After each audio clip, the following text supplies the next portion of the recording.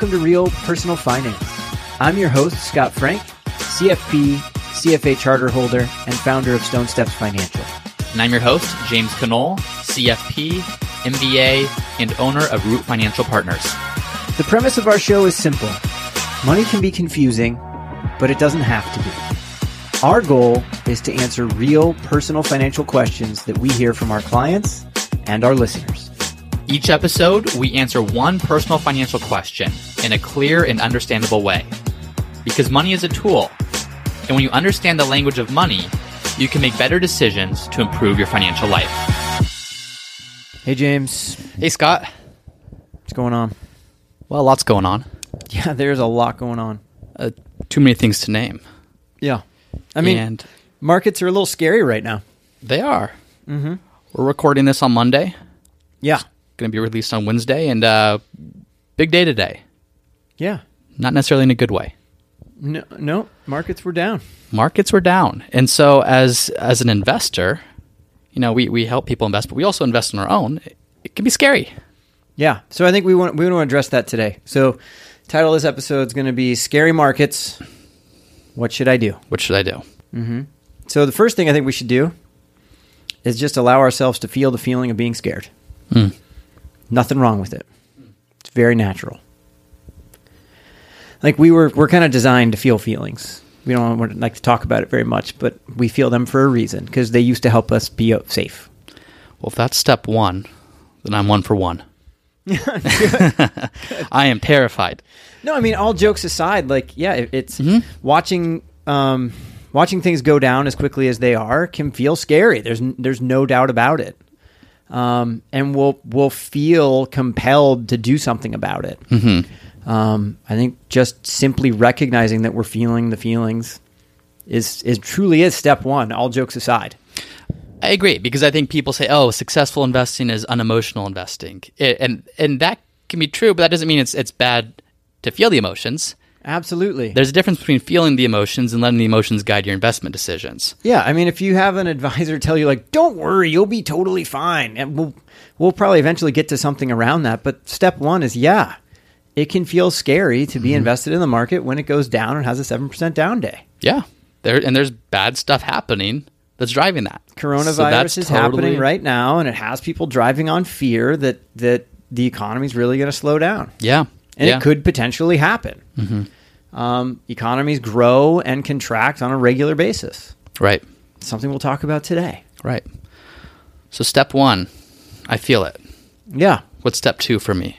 I think for step two, let's step back one second before we get to your step two, and let's just look at what's normal, and normal's in quotes. What's normal for markets? Yeah. Like what's a normal expectation that we normally see in the market? Well, I think 10% per year is what I see. Markets normally return 10%. Am I wrong? Right. Well, I think like if you get back to the concept of like since 1926, this S&P 500's returned compounded annually, year, blah blah right? blah. We think like, then we get in our head like, okay, great, markets go up. We don't have to worry about them going down, right?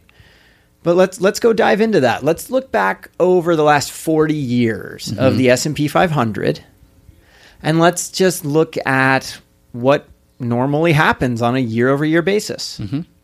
Okay? So why don't we think of it in terms of, and JP Morgan has a great slide on this on their guide to markets. We'll link to it in show notes.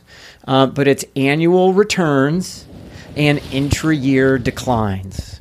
So that means two things. How did the stock market end up that year, the S&P 500? And then within that year, what was the biggest drop that occurred during the year? Right?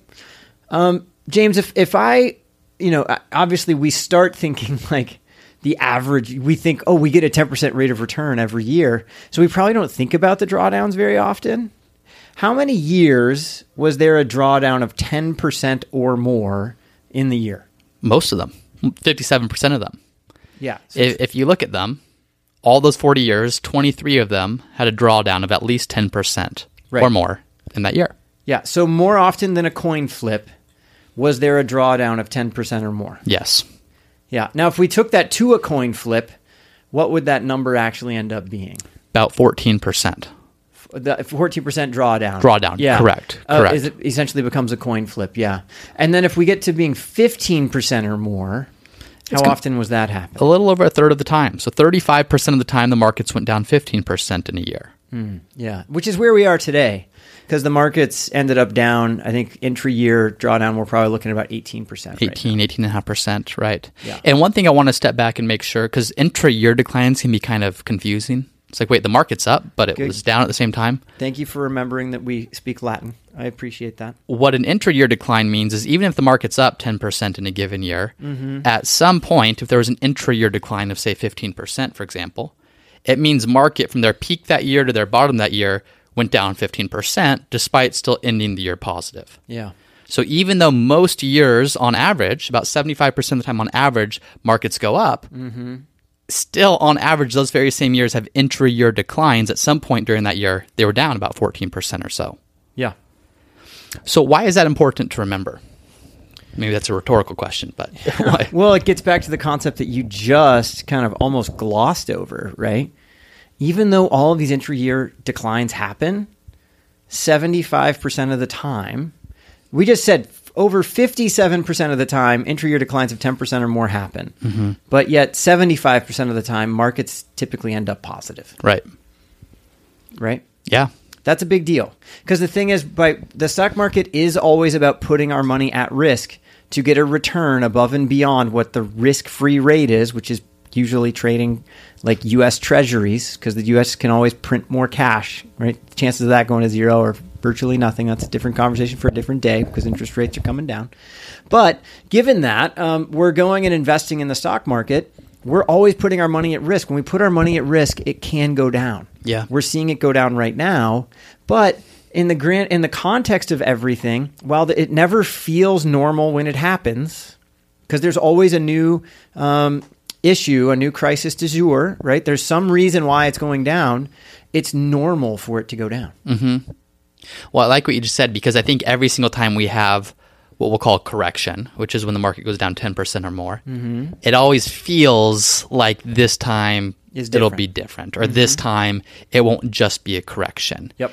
And I think that feeling is totally natural. And the reason markets go down is because investors everywhere are taking whatever bad news is out there, or that we think is going to be out there, and kind of discounting that back to today. So it's those fears, and even those future fears of what could happen, which is what we're facing right now, that is driving the downturn of, call it 18%. The stock market today isn't down 18% because 3,000 people worldwide have already died of coronavirus. It's down 18% because the fear is so many more may do so, and the supply chain issues and the economic issues and all that. So it's this is what it feels like to be in a correction or even a bear market as it starts to go down. Yep. And even as I say it right now, when I say like it's always about the crisis du jour, when I say that, I know people at home are going to be like, yeah, but this time is different. And it's like, yeah, it could be. You never know. Like, of course it could be. But when you go look back over time, you're like, this market has gone through world wars. It has gone through all kinds of things that in that moment felt like this time is different. When we go back and look at the history of it, the question is, does this really change all that much more than history? Right? Right. Does that make sense? It totally does. Yeah. And we could rattle off a whole bunch of times that were maybe, Spanish flu killed 50 million people worldwide. Yeah. We survived it. World War I and World War II, a lot of devastation. Yes. To economies and to people. Yes. We survived it. Inflation, impeachment, all this different stuff, like it comes and it goes. Not to say it's good or it's bad. This isn't us just saying, hey, everything's going to be fine and dandy, we'll get past it. It's us saying companies, capitalisms, they have a way of innovating and surviving and then continuing to grow over time. And that's what we're trusting in, because you're right, we don't know the future. What we're looking at is how have these things done in the past, and what can we expect going forward. And also, is this within the bounds of norms, right? And, and it is to this point, Yeah, absolutely. Yeah. Why don't we give it a slightly different lens? You had this idea for today as well, because I think that also helps, and then we'll go into the concept of what should I do. Yeah, so I'm going to give you 6 options. 6 different investment options. 6 investment options. So you're in my office. I'm saying, hey, Scott, I got an investment for you, and I'm going to give you 6 options. Yes. Investment option number 1 it goes up in value 53% of the time. Okay. Okay? That sounds like gambling. Decent. A little better than gambling, but still close. Yeah. Investment option 2, it goes up in value 63% of the time. Sounds better. Sounds a little better. I like it. Investment option number 3, it goes up in value 73% of the time. Nice. Investment number 4 goes up in value 88% of the time. Investment 5 goes up in value 94% of the time. And then my last investment, my final investment number 6, it goes up in value 100% of the time. I'll take investment 6, please. You'll take investment 6. Do they all have different rates of return? Can I get the highest rate of return with 100% guarantee? Well, here's the thing. Not only do they have the same rate of return, they are the exact same investment. What? Every single one of those is the same investment. The difference in each of those is the time frame that you remain invested. So investment option number 1, it only went up in value 53% of the time, which really what that means is you lose money 47% of the time. Right. That doesn't feel good. So what's that? What That's investment's that? That's showing you the S&P 500 daily returns. Okay, so daily return S&P 500 for whatever time frame you used on this. This is like 80 years or 90 years or something. It goes back a long going time. Back as far as that, I'll take it. 53% of the time I win, 47% of the time I lose. Right. Okay. Yeah. But if I change my frame of reference to only looking at monthly returns, you go out to monthly. 63% of the time I win, and 37% of the time I lose. Yep. Okay. And then if I go to annual returns, 73% of the time I win, and 27% of the time I lose. Yep. 73% of the time each year the S&P's up. 27% of the time it's down. Okay.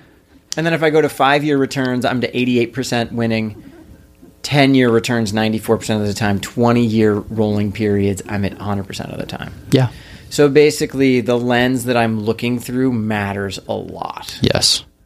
If you're looking here and now, and at today, at this month, at this week, it is very normal to expect that some of those days or months or years even are going to be very bad. Yeah. There's no reason to think we're not going to have those going forward. It's never really different. Mm-hmm. But if you can take a big step back and say, what am I ultimately investing for? Is this for my long-term retirement? Is this for college? Is this for a home? Is this just for future fam? Whatever you're investing for, your investment should align with that. Yeah. And so when you can take a step back and say, okay, for me, for example, if I'm investing for retirement, great, 100% of the time, historically speaking, a long-term investment's going to do very well. It's a good bet. Yeah. Now, that brings up another point, I think, of what if you're already retired? You're saying, okay, hey, James and Scott, cool. You're talking, but I'm already retired. I don't have 20 years to make this happen. Yeah. What does that look like? So I actually think that with this frame of reference, we should go back to what should I do or what can I do, right? Scary markets are scary. What should I do? Mm-hmm. I think the place where all of this starts is, do you already have a plan? Yeah. And do you know what your plan is? Mm-hmm. Because when you go to retiree, like you just mentioned, if you're retired, well, if you're retired, with the way that we work with clients, we set up for them what's a sustainable withdrawal rate for their portfolio. Any of them, if they were to come to us right now worried, nothing's changed because we've built the portfolio to withstand situations like this. That's what it's designed to do. Mm-hmm. And what do you? So you have different stocks. You have the best funds that can outsmart this, or what? It's not about getting into the details of what exactly you go invest in. It's about creating a plan with a certain amount of risk and a certain amount of return built into the plan, so that you can handle these downturns that are inevitable. Mm-hmm. They are always going to come. You have to plan for them to come. If you only plan for everything to go up forever, you would just be in the equities markets all the time, right? If you know that downturns are going to come, then you put ballast in your portfolio by investing in the bond market. And investing in the bond market creates a safe haven during downturns in which we can pull funds from while the equity markets can come back and recover. Right. So long as you built the portfolio that way, unless something dramatically has changed in your financial life, where all of a sudden you have a huge need for more income or something like that, hopefully, for the most part, nothing should have changed. Right. Does that make sense? Yeah. Definitely. What are your thoughts on that? Well, the same. I mean, what's going to change is where you take income from. If you're just blindly taking, if I'm speaking to retirees here, for example, if markets are down, maybe, whereas last year markets were up, so a lot of your income maybe was coming from your stock funds. Right. This year, stocks are down so far. So if you're taking monthly income, you want to change where you're taking it from. Right. You want to take it from the bonds that have actually gone up quite a bit in the past couple of weeks as everything else has gone down. Yeah, so if you're managing your own portfolio on your own, take heart in that and go look at those things. If you're working with an advisor, they should already be doing those things for you. Right. Absolutely. Yeah. So let's get back to your point of, do you have a plan? Mm-hmm. And you want to make sure you have a plan because your plan is going to dictate what needs to change. Well, but the first thing you should look at is, do you have a plan? And if you do have a plan, the next thing you should go ask is, have my goals changed in any way? And if they haven't, then more than likely the plan that you have should be sound and designed to handle these downturns. As we've just chatted about at the very beginning, these intra-year down periods are normal. Right. We see them often. The reason we see them always feels different and scary, but the fact that they happen is pretty common. Yeah, absolutely. Mm-hmm.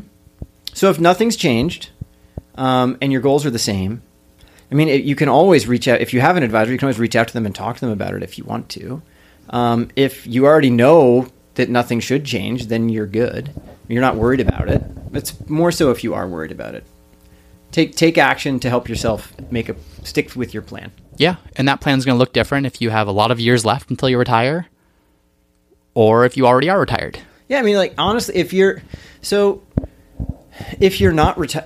are retired and you need this income, and the plan is designed such that nothing's really changed for you, well, then you're good, right? Right. If you're in those years when where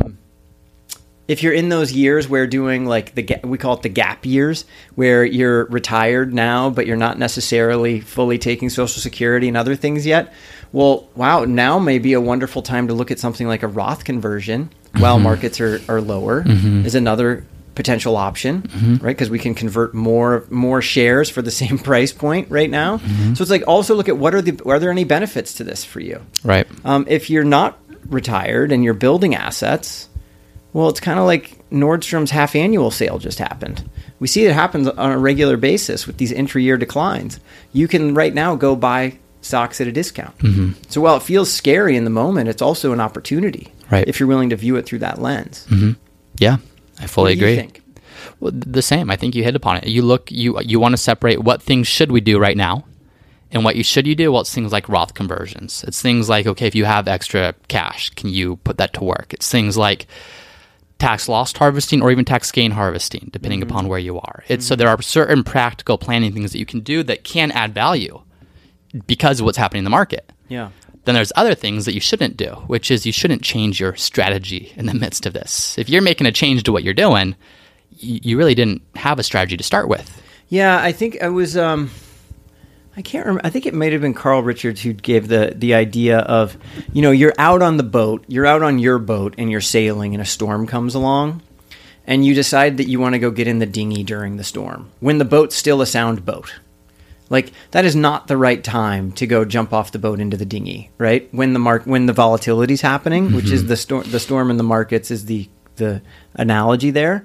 The time to see if you need to change anything on your boats, like when the storm's gone, right? That's the time to make the change. Making the rash decision in the moment typically doesn't work out well for you. Right. Yeah, fully agree. Anything else you want to add to this? Besides, you're going to take my winning investment number 6 option and winning number 6 is great. Do very well with it. Letting me know that they are all the same. No, I think the biggest thing is it does come back to the concept of focus on what you can control. Right, we can control, and allow yourself to feel the feelings. There's nothing wrong with that, right? But then also go look at what you can control and make sure you have a plan in place. And if you don't, get one in place. Well said. Yeah. Awesome. Well, thanks, Scott. Thank you. Thank you for listening to another episode of Real Personal Finance. If you haven't done so already and you've been a listener to the show but haven't yet subscribed, please do so. Subscribing will allow you to receive notification every time a new episode is released, which is every Wednesday morning. If you have been listening to the show and you're enjoying it, please let us know by leaving a review. A review will help more people to find our show, and we enjoy hearing from our listeners. Finally, if you have a question that you want us to answer in a future episode, then head over to the Real Personal Finance website at realpersonalfinance.co. That's realpersonalfinance.co. And there's a page there dedicated to you being able to submit your own question for Scott and I to answer in a future episode. Thanks again for listening. We'll see you next time. This podcast is for informational and entertainment purposes only and should not be relied upon for a basis for investment decision. This podcast is not engaged in rendering legal, financial, or other professional services.